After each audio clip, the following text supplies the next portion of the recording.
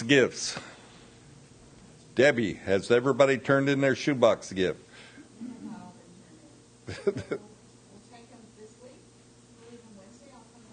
Okay.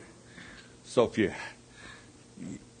you didn't bring it this morning, get it here by Wednesday, and we'll do that. We're in the book of Exodus chapter 32. We've been through verse 14, but in verse 14 we have God relenting from harm that he purposed towards Israel, supposedly because Moses has interceded for Israel. Moses, a great leader of Israel, standing in the gap between God and man on behalf of the people. In Numbers 23:19, though, God declares he is not a man that he should lie, nor a son of man that he should repent, or in this case, relent.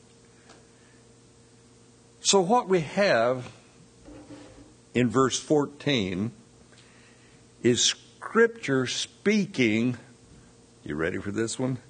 Anthropomorphic. Huh? That's what I said when I looked at it. And all that means is it's terms that are used, words that are used, ascribing human traits to God. And it's all done for man's understanding. Moses, by interceding for Israel, is doing exactly what the Spirit of God desires. God is wanting to show mercy and grace because our Lord is full of mercy and grace. And as his children, we are the ones that benefit greatly from grace. It's amazing to me how we can be so forgiving of ourselves, but just a little too critical of our fellow man or our other brothers and sisters in Christ. So, be forgiving, be like God. Exodus 32, we'll look at verses 15 through 24 here. And Moses turned and went down from the mountain, and the 2 tablets of the testimony were in his hand. The tablets were written on both sides. On the one side and on the other they were written. Now the tablets were the work of God, and the writing was the writing of God engraved on the tablets. And when Joshua heard the noise of the people as they shouted, he said to Moses, "There is a noise of war in the camp." But he said, "It is not the noise of the shout of victory, nor the noise of the cry of the defeated, but the sound of singing I hear." So it was, as soon as he came near the camp, that he saw the calf and the dancing. So Moses' anger became hot. And he cast the tablets out of his hand and broke them at the foot of the mountain. Then he took the calf which they had made, burned it in the fire, ground it to powder, and he scattered it on the water, and he made the children of Israel drink it.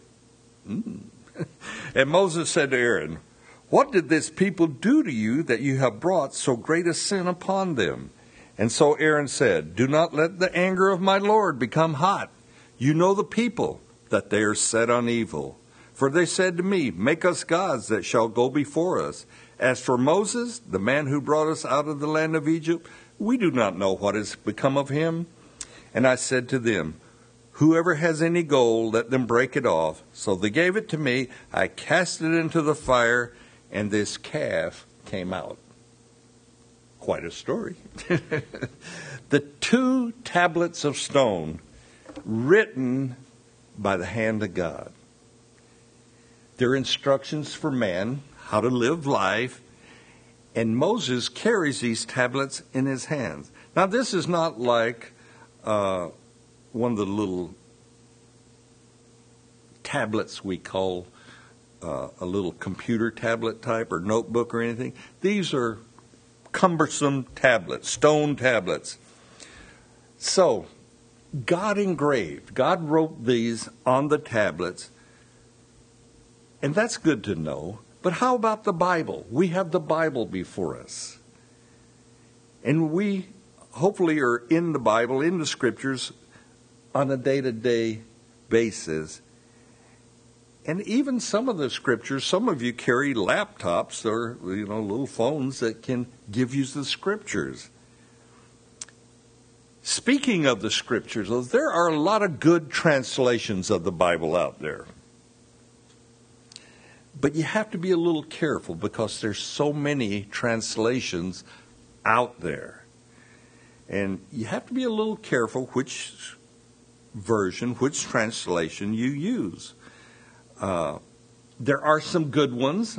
We use the New King James Version. I simply prefer that. I happen to think it's probably one of the more accurate translations. I shy away, and I'll just say this openly, from the NIV. NIV means Nearly Inspired Version. Actually, the NIV is a paraphrase.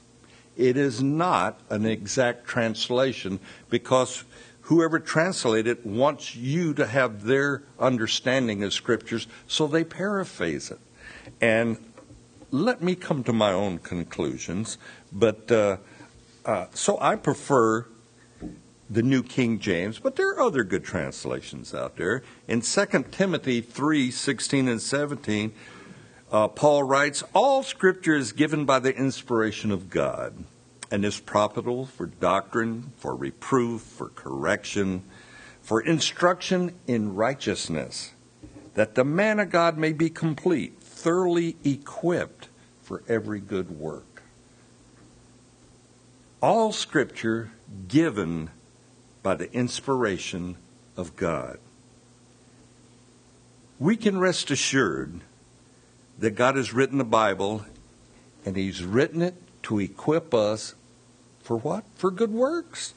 God wants us to be busy about His kingdom. And so He's wrote the Scriptures, given to us for us to be about good works. Peter, in his epistle, tells us Scripture is not a private book. It's for all of us. Not a book by the will of man, but of the Holy Spirit of God. The Bible is the only book I read and absorb completely. I read commentaries and I go, all right, where's this guy coming from? What's his slant? What's his angle? What's his doctrine background? And I read it in that context. But the scriptures, we can just pick up and enjoy them and relish the time we have in scriptures.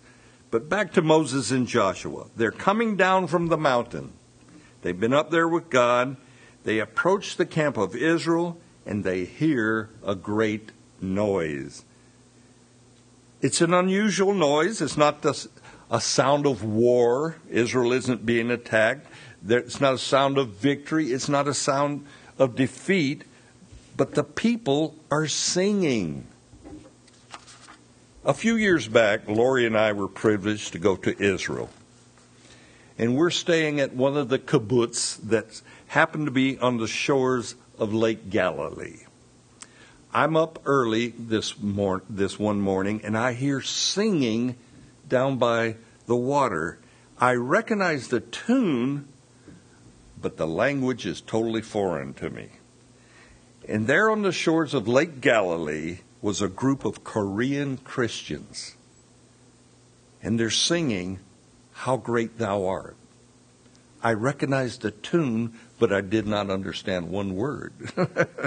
And it was good because it became one of those never forget moments as I heard people from a different area of the world worshiping God. And that was good. Moses and Joshua, they come down from the mountain and they come upon the camp of Israel, and for them it's a never forget moment. And as they come around the corner, as they top the hill, what they see is devastating to them. They see a golden calf, and the children of Israel, they're dancing around it. Probably not too many clothes on, okay? Because in the original language, it indicates that there is open sexual activity going on. It's an orgy that Moses and Joshua walk into. Moses, he loses his temper. His anger, as the scripture said, it becomes hot. And he throws down the tablets of stone written by the hand of God, and he breaks them. And in his anger, Moses burns this golden calf with fire, melts it down basically, grinds it to powder, scatters it on the water, and then he forces the children of Israel to drink it. And nobody says no, because his anger burned hot. Now, Moses has a question for Aaron in verse 21. And I like this question. What did the people do to you, Aaron, that you have brought such a great sin upon Israel? There are sins that are not what we would call so grievous. But this is a great sin. There is a distinction here. This is a great sin.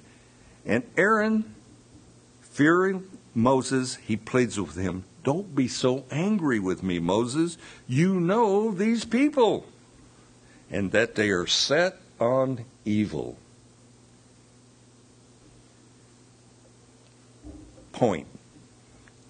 When a leader follows the will of the people, it can be disastrous. It's not always good. The majority is not always right. A leader is to lead. And Aaron, he continues, I threw their gold into the fire, and voila, out came a golden calf. But we read earlier how Aaron fashioned this golden calf. And this is perhaps one of the most feeble excuses in all of Scripture, and it's a lie. Aaron, however, he knows his brother Moses, and he has reason to be afraid of Moses because Moses killed an Egyptian when he was angry, when he saw him doing something that he didn't approve of. So Aaron knows his brother. But let's pick up in verse 25, chapter 32. Now when Moses saw that the people were unrestrained, for Aaron had not restrained them to the shame among their enemies, then Moses stood in the entrance of the camp and said, whoever is on the Lord's side, come to me. And all the sons of Levi gathered themselves together to him. And he said to them, thus says the Lord God of Israel, let every man put on his sword on his side, and go in and out from the entrance to entrance throughout the camp, and let every man kill his brother, every man his companion, and every man his neighbor. So the sons of Levi did according to the word of Moses, and about 3,000 men of the people fell that day.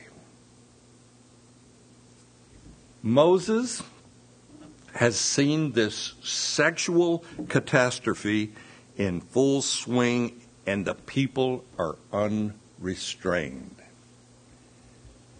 And right in the middle of this unrestrained sexual conduct, Moses cries out, who is on the Lord's side?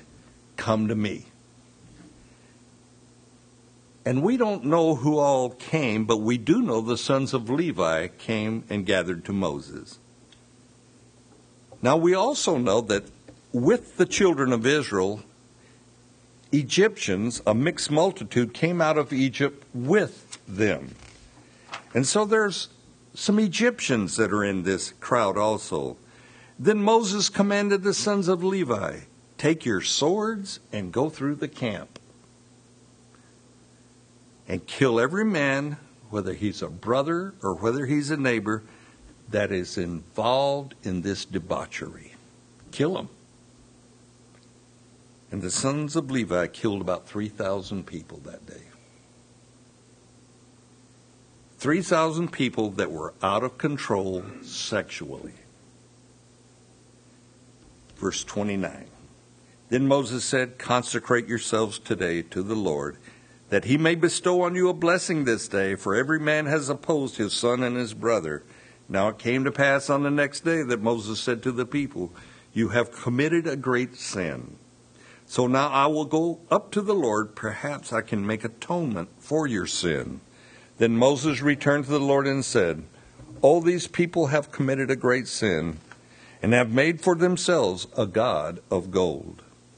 Yet now, if you will forgive their sin," and then we have a break in time. That's what that little hyphen means. "But if not, I pray, blot me out of your book which you have written." And the Lord said to Moses, "Whoever has sinned against me, I will blot him out of my book. Now therefore go and lead the people to the place which I have spoken to you.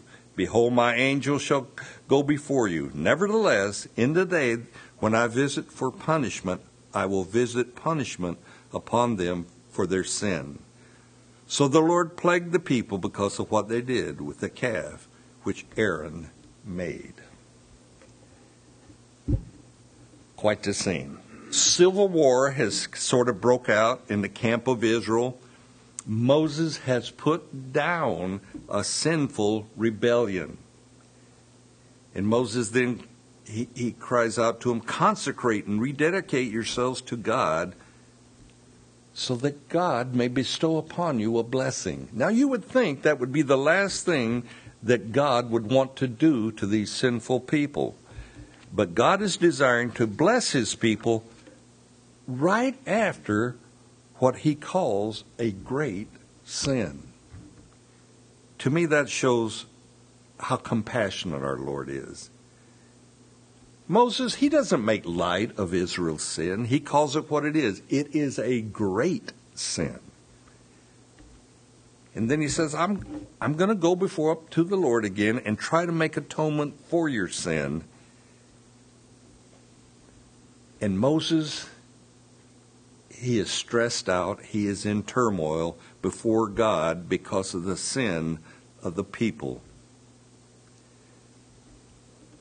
Their sin grieves Moses. Do you ever grieve over the sin of others? I grieve over my own sin. And yeah, I grieve over the sins of others. But listen to Moses here in verse 32. We can hear the desperation in his voice. Moses, as Israel's leader, is not only willing to lay down his life for the people, that's a great love, but he is willing to lay down his eternal soul. Moses is willing to lay down his forever and ever.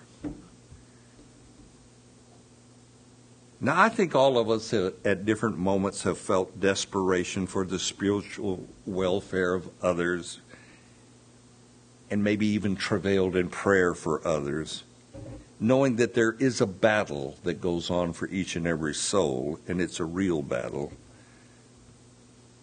But I have to confess to you, I have never, as of this day, prayed and asked God to blot my name out of his book of life on behalf of anyone. I'm not there yet. Maybe God will call me to that, but I'm not there. I can't give you my eternal soul. I'm a little too selfish. Moses, but he is so desperate before God, he's willing to be accursed of God for the atonement of the sins of Israel. That's amazing love. When anyone as a leader has that kind of heart for his people, he is definitely God's man for them. The Apostle Paul said similar words to God. So you have Paul and Moses, the only ones in Scripture, this elite group of two, that are willing to be accursed because of their love for their fellow man, for their brethren. Paul's account is in Romans 9, 1-3. I'll read it for you. And Paul says, "I tell you the truth in Christ. I am not lying. My conscience also bear me witness in the Holy Spirit that I have great sorrow and continual grief in my heart. For I could wish that I myself were accursed from Christ for my brethren, my countrymen according to the flesh. Paul wishing. He says, I wish. I could wish. Paul is wishing and calling on God as his witness. Paul lives with bitter grief, knowing that his fellow brethren, fellow Jews, do not accept Jesus as Messiah. Don't accept him as Savior. And it's more than Paul can bear. And Paul said, if I could be accursed, I would be. I would have my name blotted out of the book of life if my brethren, my fellow Jews, would come to know Christ. And when we study the life of Paul, his one great desire was to reach the Jews, his brethren, for Christ. But you know what? God knew that. So what does God do? God calls Paul to be the apostle to who? The Gentiles. Because God knows that Paul would be totally consumed and of no value if his brethren, the Jews, don't repent. So God, out of his mercy, I think, calls Paul to be an apostle to the Gentiles. Back to Exodus. God has an answer for Moses. And allow me to paraphrase. Moses, it's good for you to intercede for the people. That's a good thing, Moses. But understand, Moses, know this, Moses. Know this, Apostle Paul. We could even say this of Daniel, who repented for the Jews that were in exile there in Babylon. We can even say this for parents and perhaps grandparents. When a child reaches that age of accountability, their sin is between them and God. It is not between them, parents, grandparents, and God. It is between them and God. And it's God who controls whom he will show mercy and grace to. Verse 33 tells us this. Whoever has sinned against me, I will blot out of my book. Moses, anyone who gets blotted out of my book of life, it's my doing, Moses, not yours. You can't go there, Moses. It's only God. All Moses can do as their leader, as a priest before God, is assure the people that God has forgiven them. That's all Moses can do. And that's the most any pastor, that's the most any leader can do to assure a repentant soul of God's forgiveness. All I can do, I can't forgive you. I can just come to you and say, if you've confessed your sin and you're sorrowful for your sin, then Jesus is faithful to forgive you. And that's the most I can do for you. I cannot forgive you. Enough said on that. But God is faithful to forgive us if we're faithful to repent. And that's good to know. And there's a great promise of God's faithfulness to forgive us. But to be true to this text, verse 33, God reserves the right, and he will not relinquish that right, to blot a name out of his book of life. God, and I think it's on a very, very rare occasion, will blot somebody out of his book of life. He holds that and reserves that right. For that person, there remains no opportunity for forgiveness. But I thank God for verse 34, because 34 kind of explains it. And we see that the heart of God and his judgment of sin is full of mercy. Verse 34 allows us to see the grace of God. God tells Moses, I will visit punishment upon Israel for their sin. That will come. But the Lord has forgave Israel. He's forgiven his people for what they did around that golden calf, the one that Aaron made. This worshiping and making of a golden calf, it was a great and grievous sin before God. And God will punish Israel for that behavior. However, God does not blot out their name from the book of life. And for that, I'm glad. God's long suffering with us is tremendous, even when we sin greatly. The worship of this golden calf was premeditated sin, very grievous before God. It was in direct disobedience to God when God says, make no graven images. And God had just done that like 40 days prior. The people, they molded their golden calf, their substitute God. And you wonder, well, why did they make a calf? They knew who the living God was, but they wanted a God that would allow them pleasure, a God that was not so strict, a God that was not so righteous. And so they mold and make a calf of fertility. People are known for what they worship. Let me say that again. We are known for what God we worship. Whenever we observe the Muslim religion, the Muslim people,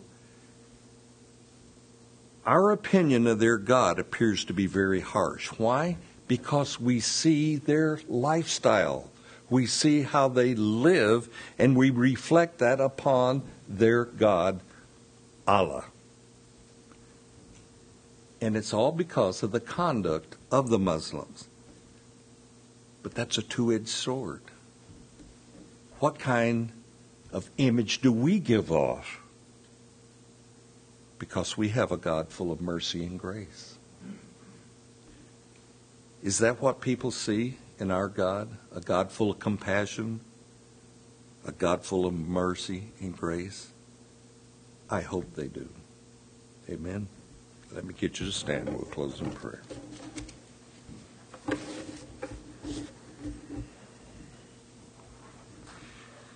Father God, it baffles me sometimes to consider why you have chosen us to be your representatives to our friends, to our neighbors, to those around us of your great love. And Lord, I know in my own life that I have sinned greatly before you, and yet I still enjoy your mercy and grace. And Lord, I want to represent you in a way that is true to your character.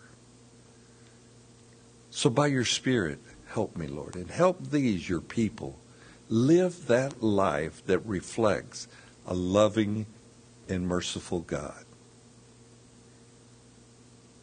Help us that way, Lord. Do that good work in our lives. Do that work by your Spirit. May we be full of your Holy Spirit to give those around us hope of a loving and gracious God. Help us that way, Lord. And we pray and ask for this in Jesus' name.